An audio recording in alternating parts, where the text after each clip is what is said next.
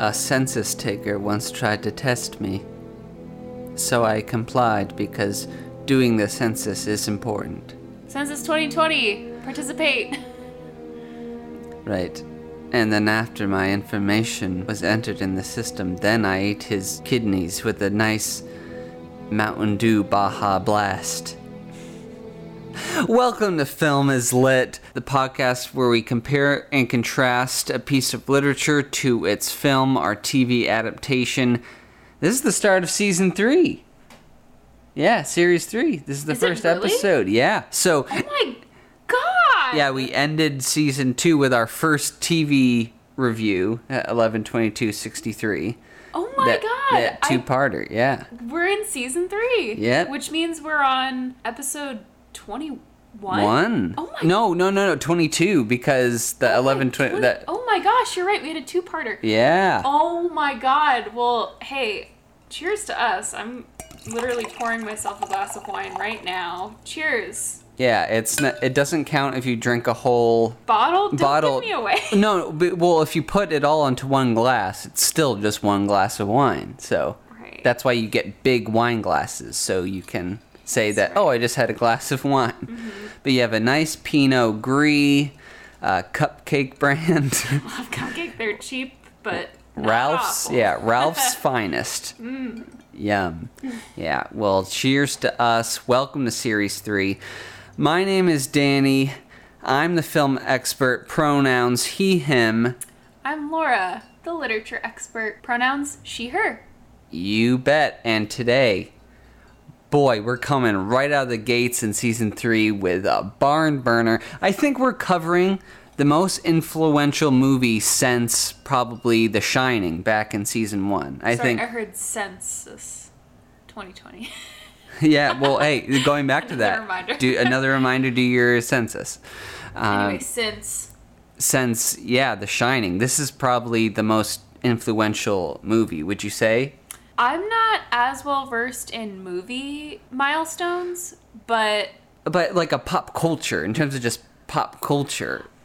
Honestly, I still wouldn't even know. You're the film expert. I truly could not make that statement comfortably. I know, but I think because I just have no frame of reference. Right. Well, this movie and The Shining, they just transcend, I think, their medium. Are you saying most influential thriller?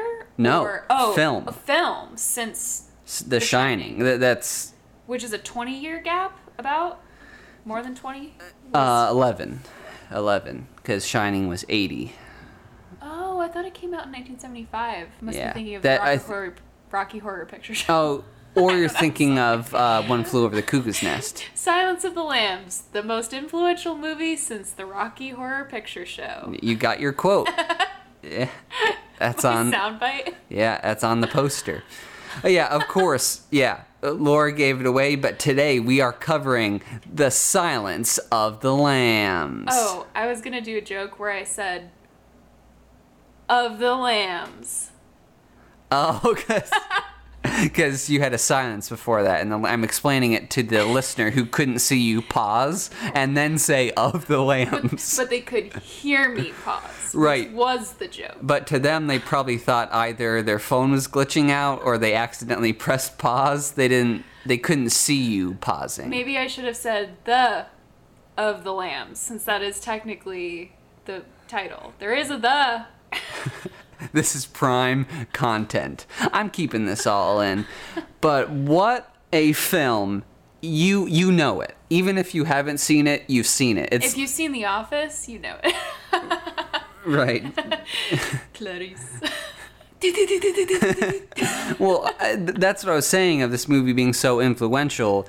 I think most people know that line of "I ate his liver with nice fava beans and a Chianti." Chianti. Yeah, right. A side of Chianti. Yeah, I messed up the quote, but everyone knows that. Yeah, which was Anthony Hopkins. He suggested that he do that. That wasn't in the original script. That's right. Yeah, so. Silence of the Lambs. The most influential movie since The Office. Parodied it. Lots. That's a big glass of wine. That's a hefty glass of wine. Wow. Oh, no. 5 minutes in. Okay. We have a lot to talk about. The movie and the book are both excellent, in my opinion. Yeah. And the movie follows the book pretty closely. It's pretty much ripped straight from the book, kind of like how No Country was, where it was just a condensed version of the book with some lines taken verbatim straight from the text. But that's not to say that the script for the movie isn't incredible as well. Ted Talley, who adapted the script, he deserved that Oscar. And this is the first of a lot of Oscar talk we're going to have for this episode, because this movie was one of 3 movies that have won the Big Five, which is Best Screenplay, Best Actor, Best Actress, Best Director, and Best Picture. Incredible. Yeah, so we've already covered one movie that's won the Big Five on this podcast. Do you remember what it was? Don't tell me. I'll give you a hint. I've already mentioned it on this podcast. The Shining? No. One Floor of the Cuckoo's Nest? Yep. Ding, ding, ding. I did it! Yeah. And then the only other movie that's won the Big Five is It Happened One Night in 1934. That won the Big Five. But so weird. yeah, but that and then Silence of the Lambs in 1991 has been the latest movie to win the Big Five. No other movie has won That's it since. unbelievable. Yeah. Especially considering the existence of Call Me By Your Name and If Beale Street Could Talk and Both those movies About that you Time. just mentioned only won one Oscar. Call Me By Your Name was adapted screenplay, and If Beale Street Could Talk was Regina King for Best Supporting. So that's so crazy. yeah. Wow. Anyway. And anyways, back to the pod. So Laura, how about you give your brief history with The Silence of the Lambs? Go. Sure. I have a very short personal journey with the story. I only read the book for the podcast, and I was very pleased. And I remember I saw the movie on a bad date, which makes me think that I don't remember it very well, just because I was very focused on not having the date advance. Right. But yeah, I slightly remembered the movie. I kind of remembered I liked it, but I was really happy to rewatch it, especially after reading the book, and I loved it this time around. And I'm going to talk about why I love it later, but that's about it for me. How about you? Yeah, well, this movie it was such a cultural phenomenon that even when I was a kid, my parents made an effort not to show me stuff like this at such a young age. But Good choice. right, yep. But they couldn't help the constant pop culture references and spoofs that was so prevalent, especially in the early 2000s when I was just turned 6 and I was starting to watch TV more and ask more questions about things and like, what's that? What's this? Again, Where do babies come from? Yeah, right. Which I still don't know. How do the storks fly all that way? Don't tell him. It's really cute how naive he is. If you know where babies come from, please email me at filmaslitpod. I'm screening those emails. You're never getting that message. If you know the password to filmaslitpod, I don't know how email accounts work either. Are the passwords public? Anyways, so Bastards, both. I remember just being so fascinated and seeing so many images of this movie, at 6, 7, 8, 9, and just wondering what it was. And my parents, my mom at least, I remember asking her one evening about this movie because I saw the clip, the famous clip of Anthony Hopkins delivering the... Yeah. That one? Yes. The one that I've seen. Right. Oh, you're a pro. I remember seeing that clip, and I don't remember the context or what I was watching, but I asked my mom, what's that about? And she was telling me all about the Silence of the Lambs and how it was so creepy and how it was about a serial killer who ate people, but who was helping out another current case. And it was such a cool concept. And my mom, this is not the type of movie that my mom likes, but I could see the reverence in her eyes, the way she was talking about the movie, that even though it was something that scared her personally, she still recognized it as a great movie. So did my dad, so did my brothers who saw it. So by the time I finally got around to seeing this movie, which was probably in 7th grade on cable. Wow. Which, yeah, because the first time I saw it, yeah, it was cable, so censored, fully censored, and I didn't see the actual thing. I had felt like I had already seen the movie because of just, seeing it in pop culture, and I got interested in film at an early age, so I did some research on it. And yeah, I saw about 3/4 of it on TV, and I had this curse where it kept on showing up on TV, like on TNT or AMC, one of those channels, and I kept on catching glimpses of it here and there. And then I finally had to watch it from start to finish, uncensored, the theatrical version for Screenwriting 2 class.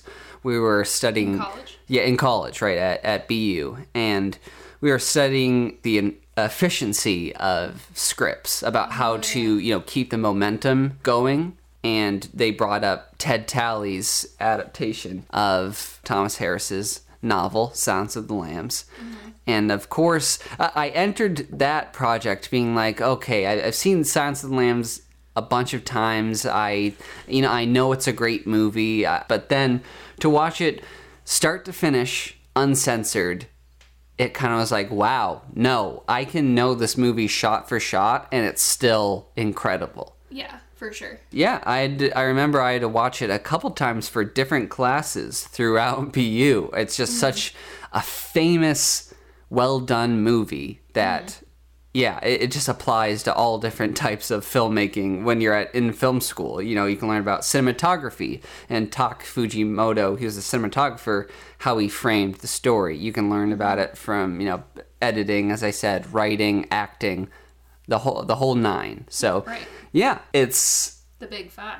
Yeah, right, the Big Five. It won the Big Five Oscars. So, yeah, it's one of those movies that, despite the content, despite how it's about two murderers who do some crazy, twisted stuff to people, it's still so rewatchable and fun, honestly. Oh, Both from just, its technical proficiency. So you watch it and marvel at just how every single department, from background actors to production to sound to score, it's just all firing on all cylinders. So, yeah, it never gets old. One of the best movies ever made. I'm surprised I haven't read the book by now. I don't know why I haven't, being such a fan of, the character of Hannibal Lecter, but... Yeah, I had a great time reading it. It's very close to the movie, as we'll say. And not to say that Ted Talley didn't deserve his Oscar win, but, I mean, he owes everything to Thomas Harris. Yeah, that whole trophy. I mean, Ted Talley, he made sure that his script moved at a good clip, but I mean, Thomas Harris, he deserved an Oscar too for it being so similar. But yeah, okay, so that's my journey. We both love it, but now how we're going to structure this, we're going to go character by character, right? Yeah, I think that's a good way to structure it, just because as much as the plot line is important, I think that the theme is really about transformation and how transformation throughout your life sort of looks different for different people. Right. So, I think it's important to look at each character. Yeah, no, I completely agree. And how about we start with good old Jodie Foster? Isn't she great? Oh my gosh. She's good, ain't she? She is incredible. I think the way that she interprets the character from the book is absolutely spot on. Right. Something that I'm gonna dive into a lot in this episode is how represented I feel by her character as a female who has held jobs in male-dominated careers. It's so incredible to watch that on screen and say, oh my god, I've been there, and I really wish I had reacted in the way that she had reacted. It's funny because I think it's appropriate that I didn't see this movie until college, because I tend to be soft-hearted, and it might have scared me, I think, but at the same time, I think that young adults need to have that kind of character in their life to look up to and say, for example, when she's having a conversation with her boss, Jack Crawford, in the car, after he's sort of had a microaggression moment against her in the coroner's office, and he said to the sheriff of the county or whatever, like, we should talk outside of this room because our conversation is for men only. And, you know, her response to that in the car later is, it matters what you say. They look up to you. Right. And yeah, he kind of flippantly asks Clarice, he goes like, hey, like what I said in there bothers you, right? And then instead of having this big, it would have been easy for Ted Tally to write this whole big scene where it was, you know, Clarice's big Oscar moment where she goes like, you disrespected me. You've been using me this whole time on Hannibal Lecter's case. Like, how dare you? Like, I am a strong woman. But he bypasses all that because that's cliched and implied. Like, it's implied that, you know, Clarice doesn't have to blow up to know that she's mad. You saw her reaction in her face when he said that in the coroner's office. Exactly. So all it is a simple, and it was in the book too, it's just like, it matters what you say. Right. And it matters what you say. And yeah, and of her maintaining her composure gives her more strength, and absolutely. And you know, you respect her more regardless of gender. Like, if you take that out, it's just she keeps her professionalism, which is, you know, the point. So yeah. Yeah, and I think to further that theme, you know, the whole movie keeps putting her into these physical environments where she looks, it's impossible to ignore that she looks tiny compared to all of these men. And a lot of times the actors are, I think, probably directed, you know, to put their hands on their hips or to be very obviously masculine. And because she's, you know, she's a student, but she's also very confident in her knowledge and her intelligence. It's so inspiring to watch her not let that bother her.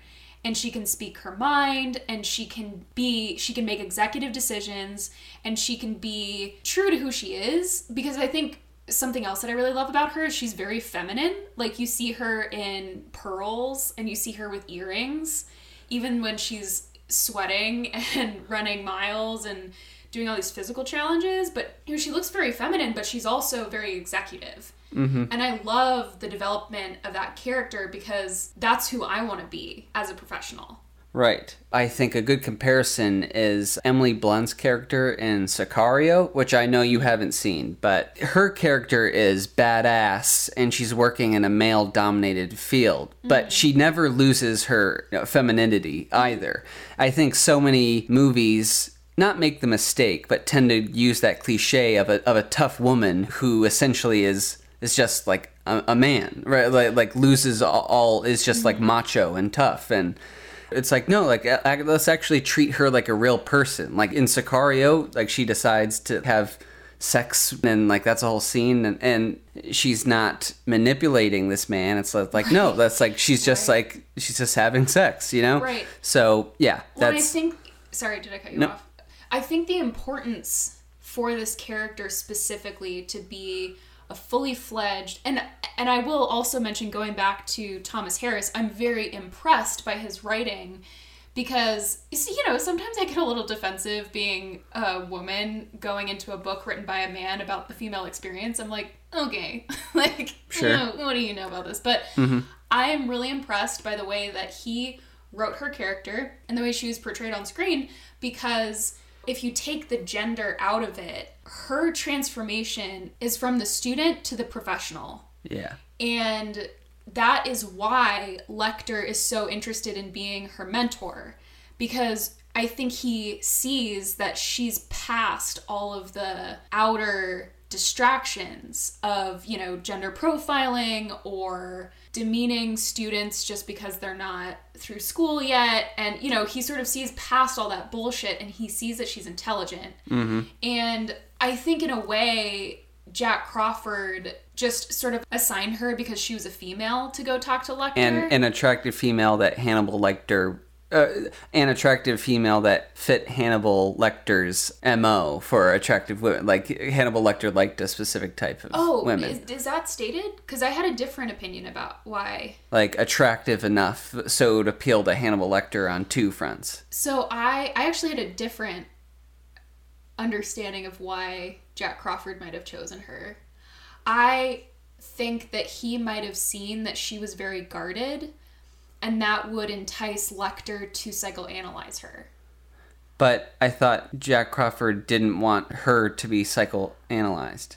I know. He prepares her to not give in to that, but I think he's trying to manipulate Lecter into just being interested in someone. Oh, okay. That's how I interpret it. No, I think that both are... So he's kind of manipulating both of them. Yeah. In my opinion. And maybe not consciously, but, I think it might be a little bit subconscious, but I think he's just trying to manipulate. He's trying to get something out of the situation, is the bottom line. And I think he recognizes that Starling is intelligent, and, he does pick her out of her entire class to work on the case, but right. I still think that it's so explicit that, she's one of the only females in this program and all that stuff. Like, I think he just is kind of banking on Lecter being interested in psychoanalyzing her. Gotcha. But anyway, that's just my opinion. But we should get back to the twisted mentorship that Lecter and Starling share. Right, yeah. I think that's so interesting because, and especially with the line, people will say... We're in love. People will say we're in love. And he doesn't have a lisp. people will say we're in love. You close my eyes, Anthony Hopkins is in the room. You know what? Fun fact about Anthony Hopkins, he's a composer. Oh. Did you know he writes incredible music? Huh. That's a fun fact. You should, listeners, look up Anthony Hopkins' compositions. His music is incredible. But that's beside the point. Although there is that classical music scene when he's about to rip the faces off the guards. Anyway. So, again, getting back to the mentorship relationship, I love that because, again, speaking from personal experience, I have found mentors in some very interesting people in my life. And I think the people that I'm really drawn to are the people who not only want to advance my career and take interest in me professionally, but people who also see who I am and who want to mentor me in my profession, but also from a young adult into, a working professional adult. Mm-hmm. And I think that mentorship is so important, and it's not always a role that can be filled in everyone's life. And sometimes it's not even something that people know that they need or should have. And so again, even though this relationship is a little bit abusive, just purely because, let's not maybe call it abusive, just maybe a little bit unhealthy. Yeah, that's right. Yeah, I think, it's interesting because you see how much Lecter respects Starling and pushes her and doesn't just give her the answers, but makes her work for it because he knows that it'll eventually make her a better FBI agent. Right.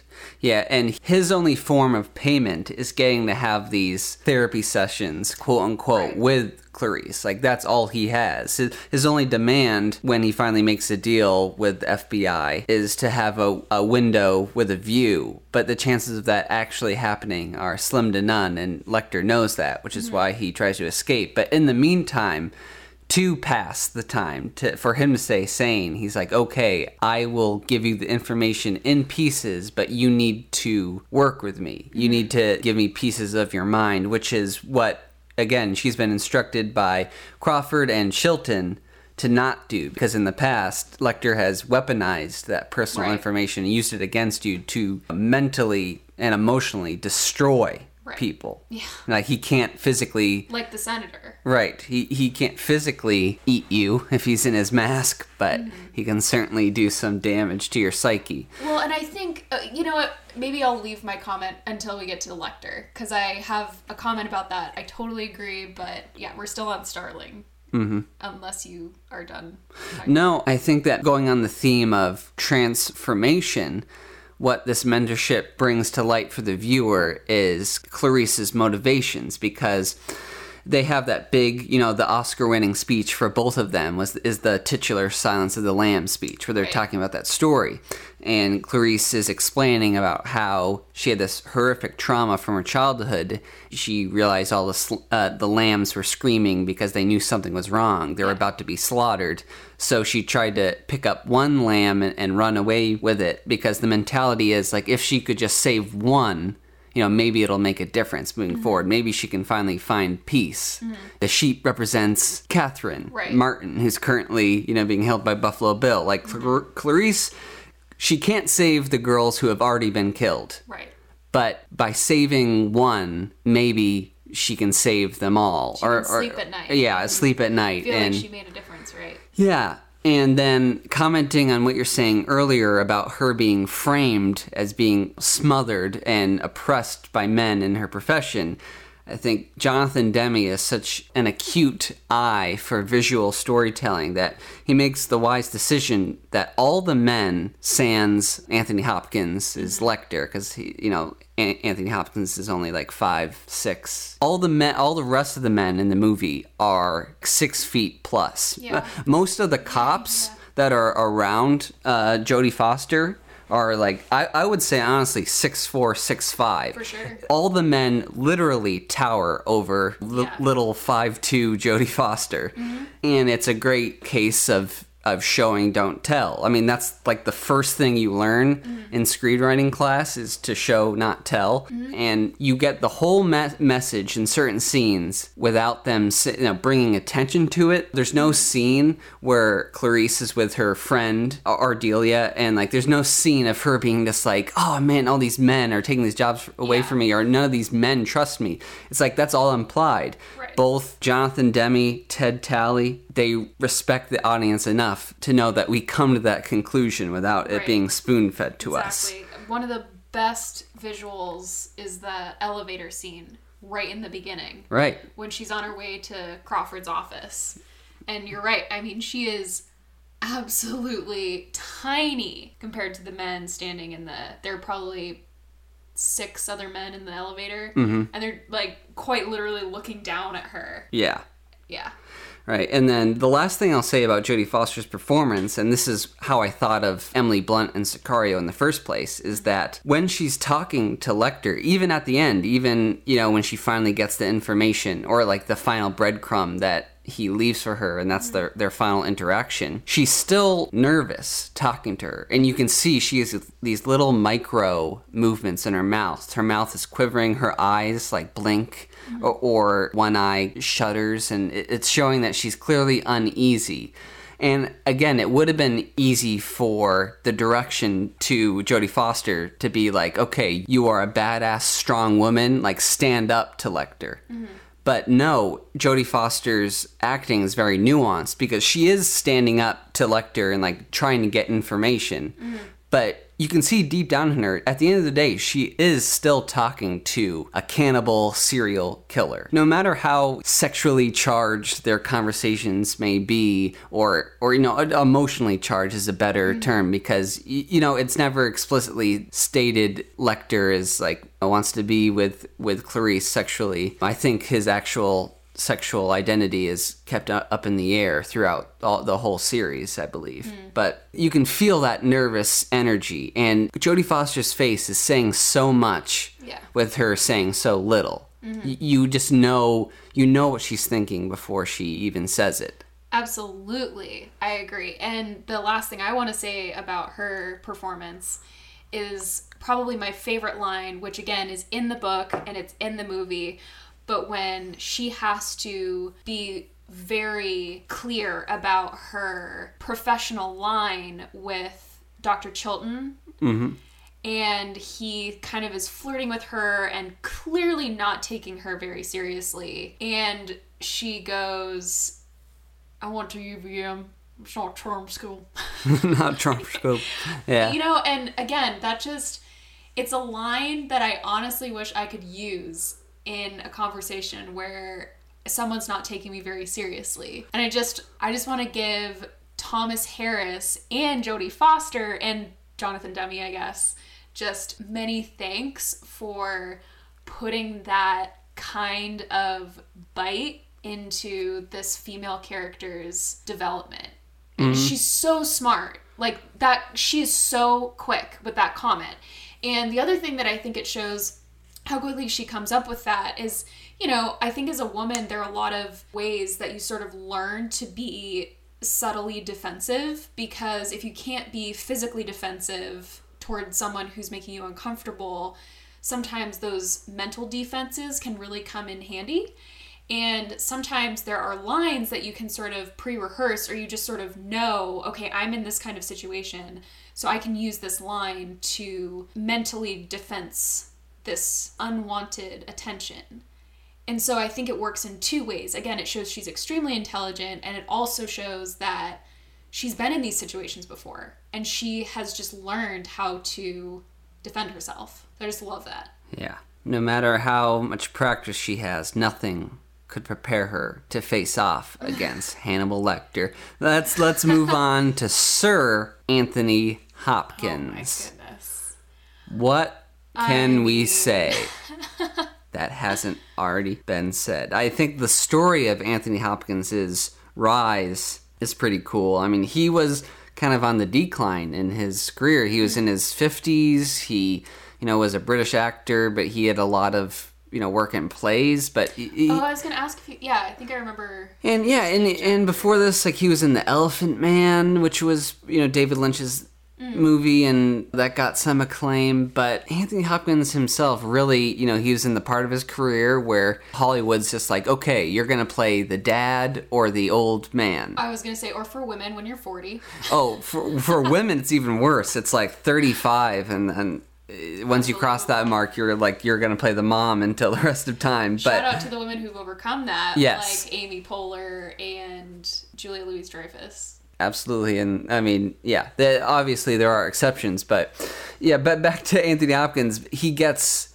this role, and he was not the first choice for Lecter, nor was Jodie Foster for Clarice. The people up for that role were Michelle Pfeiffer, was Jonathan Demme's original choice, but Michelle Pfeiffer read the script and was like, this is too dark, I'm out.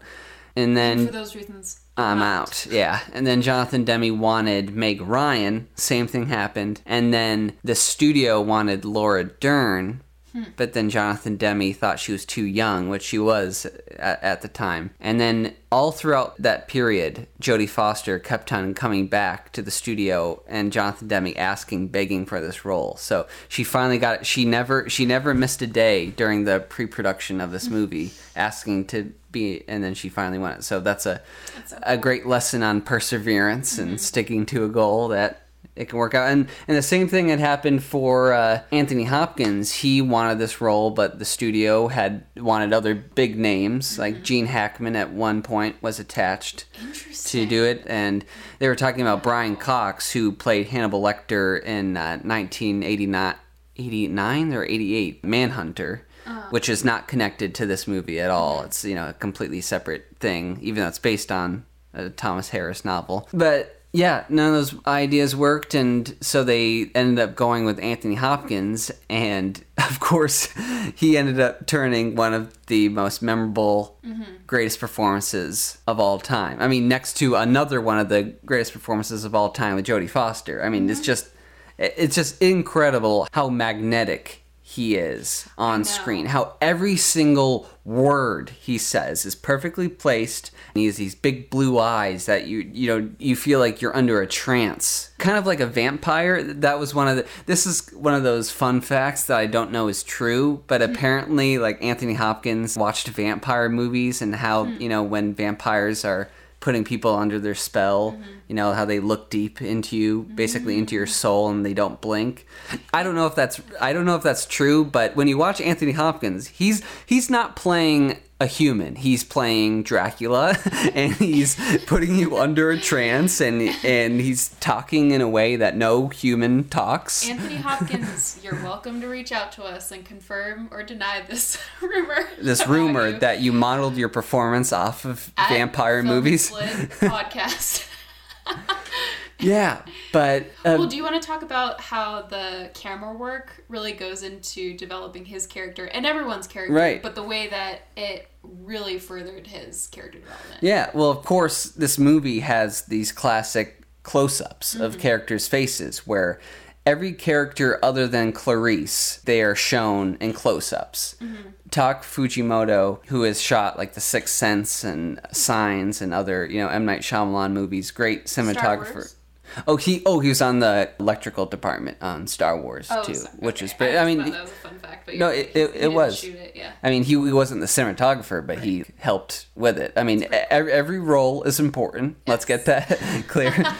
But his camera work, it just locks you in. You're literally staring actors in the face. And it's certainly a distinct visual style, but it's not like show-offy. It's not artsy. It never feels like Jonathan Demme is bringing attention to his style. It's all in service of the story, of putting you in Clarice Starling's POV. Right. Because like there's not a shot from like below and to the left of the jawline or something. Yeah, there are no Dutch angles or anything like that. Is that what it's called? Well, that is a term, Gotcha. but there's a distinct style, which is the style is Clarice's POV. So every single character looks directly down the barrel of the camera, and then Clarice, Jodie Foster, is the only actor who doesn't look down the camera. She's always looked slightly off to the left or to the right.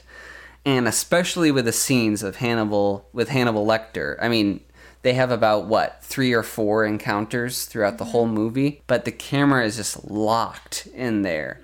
And Anthony Hopkins is looking into your soul. Yeah. And it is as haunting as it is impressive. I mean, it truly is frightening, but it is so... You're watching a performance that is so great that you can't help but...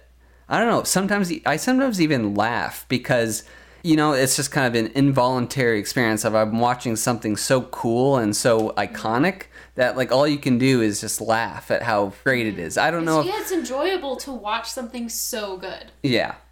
And Anthony Hopkins, learning about his preparation, just as an actor in general, is fascinating because what he does is he becomes obsessed with the script that he's in. So whatever movie he's in, he would read a script reported like hundreds of times and memorize everyone's lines.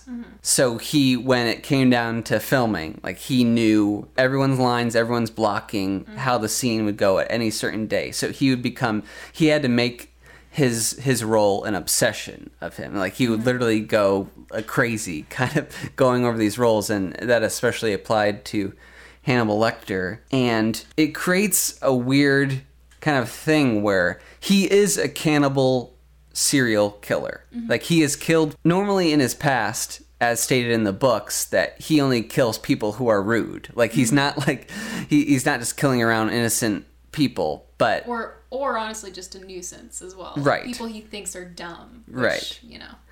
But it's a different story during his jailbreak when he's forced to kill those 2 guards. And I mean, we don't really learn anything about the guards, but they seemed like okay people. Well, they seem cocky though. I think that they're also taking a lot of cues from how Dr. Chilton has treated him, right? Right. Because, so I think that they just are a little cocky and a little disrespectful. So that's why, I mean, obviously he does have to kill them to escape, but I don't think it causes him any concern because he doesn't respect them as his intellectual equals. You're right, exactly. I agree with that. And my larger point being is that you're kind of rooting for him to escape. And you need to step back and think about it for a second. Again, he is a serial killer who eats people.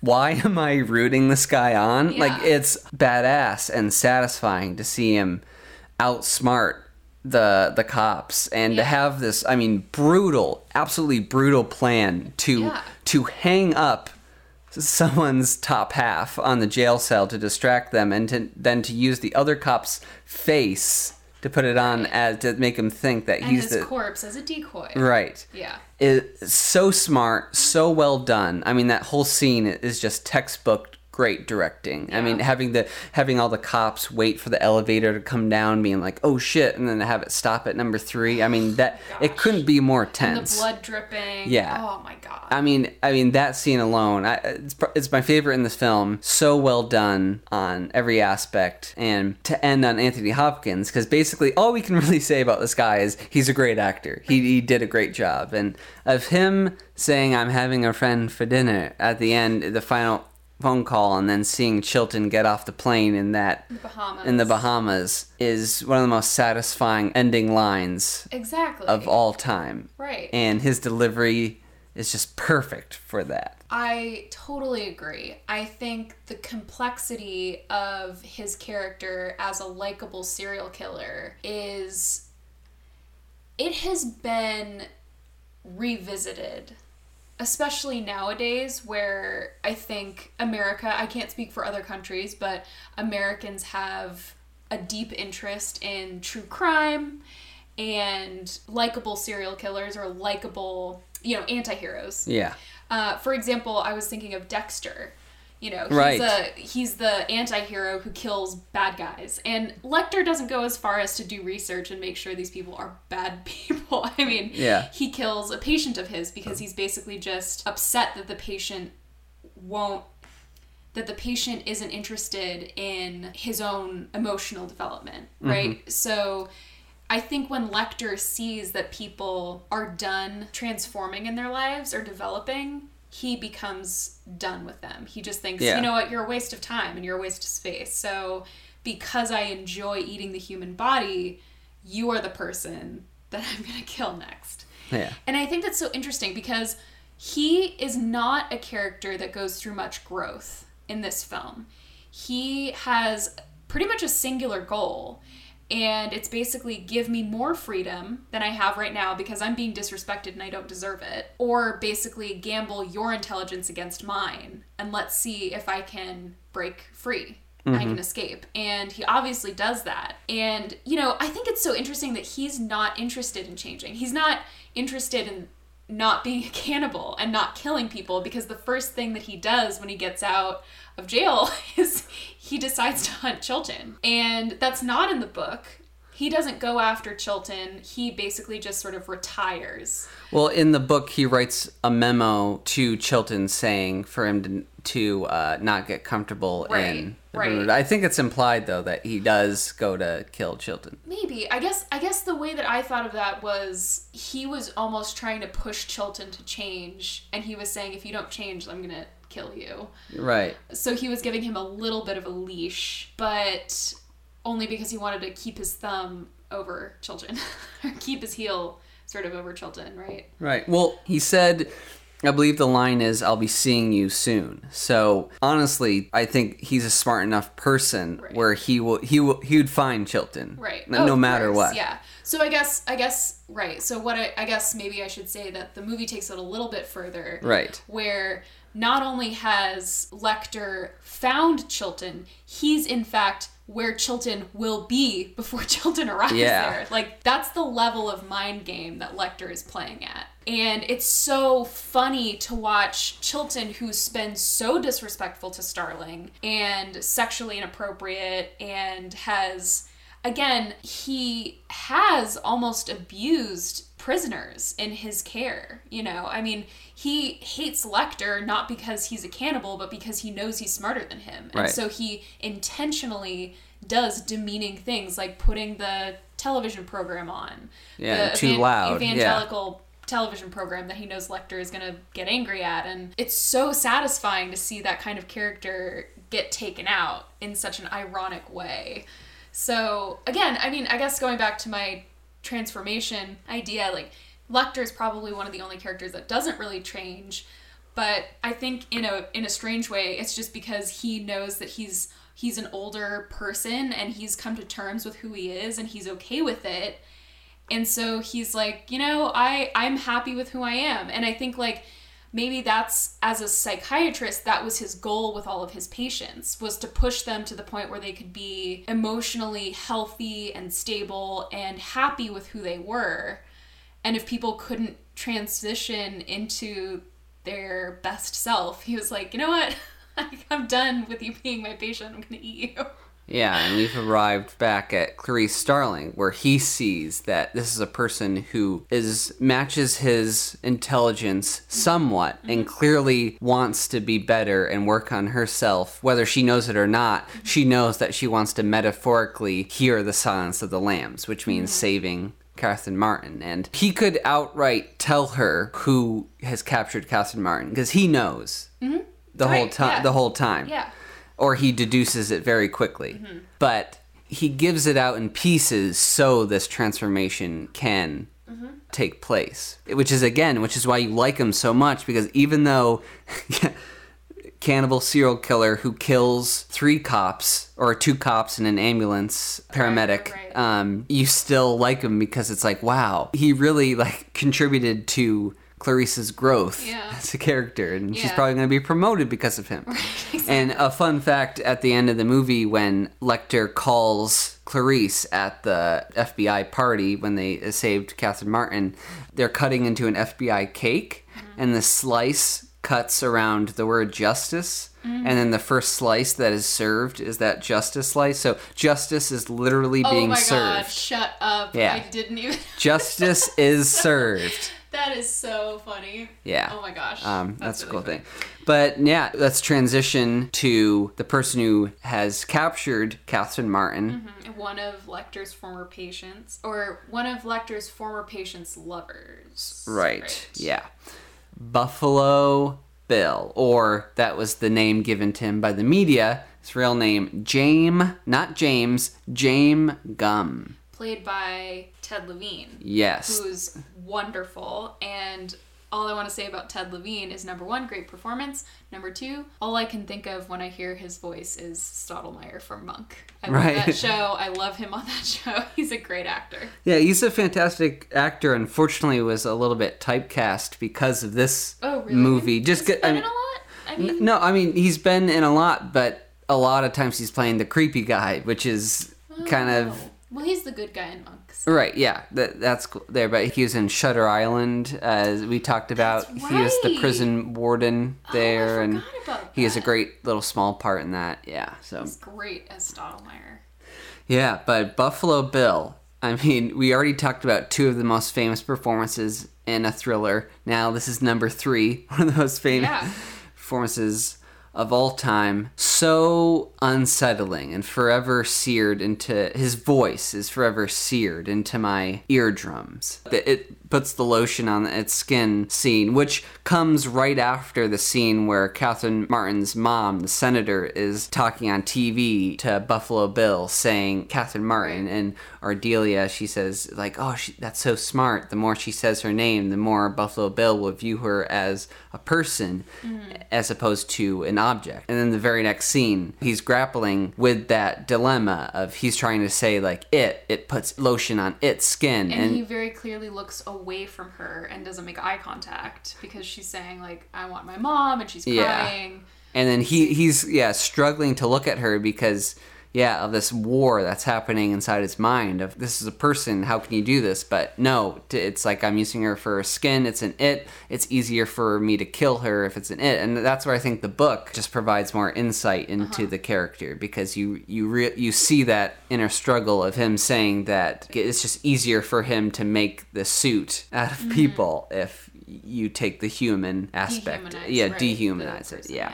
And there's a bit of a controversy with this character, because when it was released, the trans community and the gay community were not happy, or parts of those communities were not happy, because they're like, how could you depict someone from our communities as a serial killer? Like, we already have a lot that we're dealing with. This could be harmful Rightfully so. Rightfully so. And I think both the book and the movie, they make the efforts to say that this is not a pattern for trans people, that Buffalo Bill is actually not trans. He thinks he is, but really it's a psychosis where he just wants to be the opposite of himself. And he thinks he wants to be a woman, and he equates womanhood with putting on their skin, but really womanhood is much more than that. And that's all I can really speak of the controversy. Obviously we're not a part of those communities.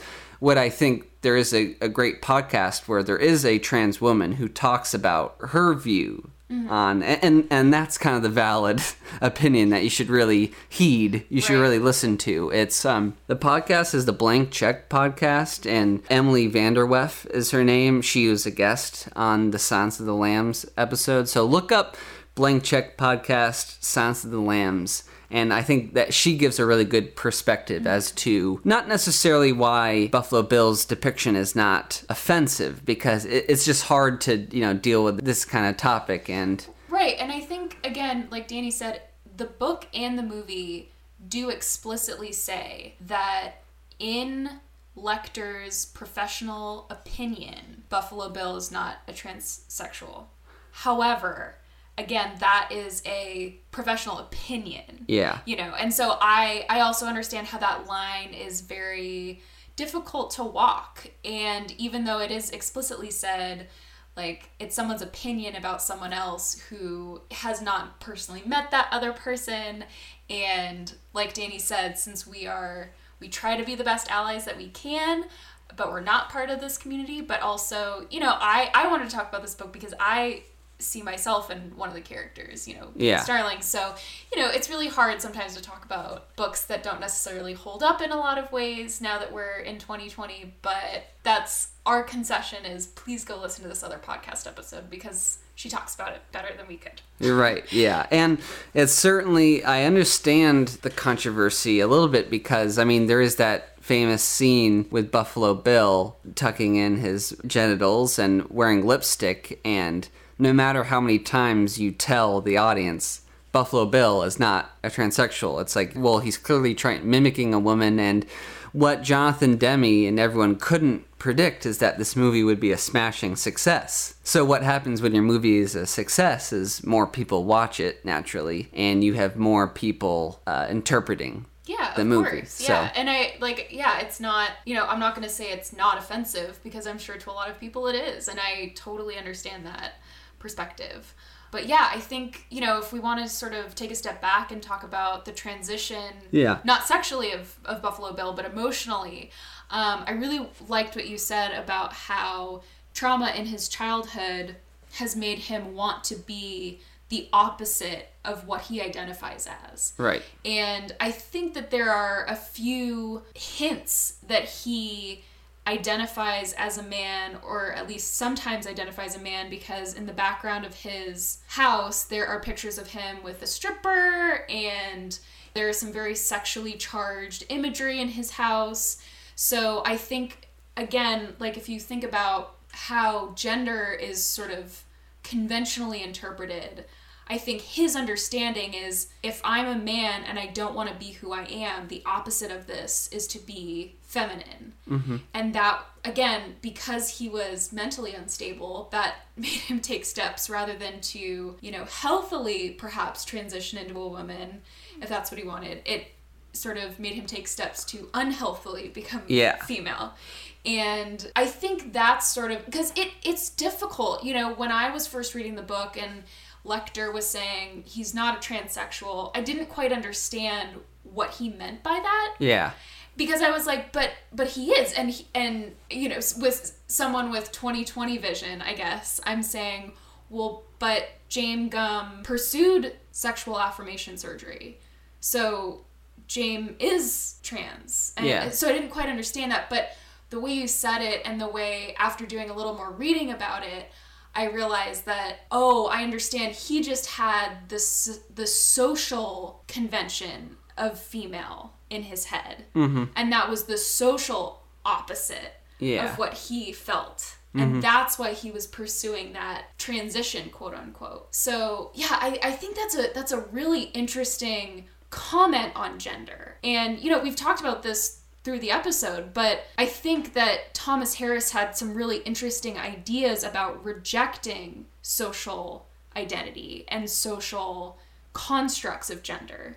Mm-hmm. So yeah, I just think it's a very interesting comment on society's assumptions about gender, especially since the book was written in the 80s and the movie came out in the 90s. it certainly brought up a discussion. I think Thomas Harris was subtly trying to get the conversation started. Well, I think what I'm hearing from you is that, if anyone reads the book, you'll find out that James Gumb applied for gender affirmation surgery at 3 different hospitals and was rejected. Yeah. That application was rejected. And I didn't know that you would have to prove that you had been dressing as your gender identity for 2 years. That's so interesting and sad. And, how would you even prove that? It's just so discriminatory. And yeah, right. It also makes me think, plenty of people know that Danny and I are engaged, and I was doing research about how to get a marriage certificate. And I was looking just for kicks into how much a common law marriage costs in California. And I was looking into the cost and requirements to prove that you're eligible to get a common law marriage. And on the city's website, it literally says you basically just have to say you've been living together for 10 years. I'm just thinking about the red tape that people go through to be able to be eligible for gender affirmation surgery versus something with common law marriage. You can just say, yep, my partner and I have been living together for 10 years, so $38. Let's get a common law marriage. It's just, I'm laughing, but it makes me just sad. And I think we've come far since 1988. And, again, we live in California, and I think we sort of live in a little bit of a bubble, but there's still just a lot of conversations to be had and a lot of acceptance that still needs to be extended to that community. So absolutely. If you're listening to this and you don't agree, then go fuck yourself. Sorry, I Amen. Shouldn't say that. I shouldn't No, say that. So absolutely. I think that's fine to say, but no. If you're listening to this and you don't agree, you need to go do research and then come around to the correct decision that you agree. And if you still don't agree, then go fuck yourself again. All right. Well, that's the thing. This is the last thing I'll say about Buffalo Bill, because all 3 of the characters we've talked about, 3 of the best performances of all time. A villain performance is great when it's truly satisfying to see that villain die. And when the catharsis that comes when Clarice finally shoots Buffalo Bill in the dark while he has the night vision goggles on is so immense and satisfying. It couldn't have been a better ending. Tense. She came so close to being killed, and you learn in the book that Buffalo Bill hesitates because he wants her hair. Right. Yeah, to make a wig. It's an interesting thing that I think could have been a flaw in the movie, because it's one of those things where he can see her and she can't see him, and he doesn't take the shot as soon as she's clearly in the crosshairs. And in that way, if you purely just watch the film, it's like, oh, well, of course she's gonna survive because she's the main character, but right, there's a little bit more depth to that hesitation, and you can see he also sort of reaches out to touch her hair, and that's sort of the clue to people who have read the book that there's a reason for that. And again, it's hard to draw those lines because he does some really sick things, and I think there are probably other ways to show that he's trying to be the opposite of himself. Yeah. And not have it have to do with gender. That's just the choice, I guess, that the author made. I think there are some just unfortunate bits of fallout because gender and identity have very charged emotions connected to that. For sure. Amen. Well, great movie, Jonathan Demme. May he rest in peace. One of the great directors of all time. He directed the concert documentary of Justin Timberlake, his latest tour with the Tennessee Kids. It's on Netflix right now. It's incredible. 2020 experience? Or is it different? He was, the tour was 5 or 6 years ago, but the documentary came out about 4 years ago, right before Demme passed. And it's on Netflix now. Even if you're not a fan of Timberlake, who's not a fan of Justin Timberlake? But go watch that. Big fans of JT over here. This is it's kind of boring, but I think the ratings for us are going to be pretty easy. Both book and the movie 4 out of 4. Mm-hmm. It's they're similar. They're both effective and great. In the movie, like a great adaptation, visualizes the best parts of the novel and adds its own flair, and it's great. So an all-timer. Same with you? Totally agree. Yeah. And do you want to... I have one more wrapping up comment that I forgot to Yeah, mention. go lay it on us. So my final comment, other than the fact that I love this book and I love this movie, is that there's a great message that's not necessarily explicitly said, but I think, again, with my 2020 goggles, I kind of teased this out a little bit. But most people active on the internet are very familiar with the phrase "fuck politeness" for females. And I really saw that in the scene where Catherine is abducted, because James Gumb intentionally dresses up like he needs help.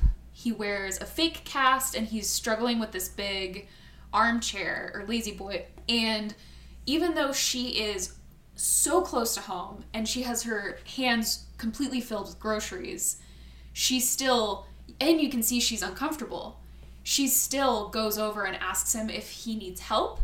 And not only that, but she gets into the van first before him and sort of backs into the van, so she's already trapped. And I think that scene is really important because, you know, she is a victim. And I'm not victim blaming at all. I'm just saying that it's really important for women, you know, if you're feeling uncomfortable in a situation, to say, fuck politeness, I'm not comfortable, and to try to find an exit strategy. So I just kind of thought that was interesting. And hashtag fuck politeness. Amen. Let's get that trending on Twitter. Yeah. I'm sure our parents will be proud. All right. Well, we'll see you on the next one. This has been a great episode. Welcome to season 3. We've got more awesome podcasts on the way. All right. Take it easy. care. Yep. Still Nailed it. We still got it.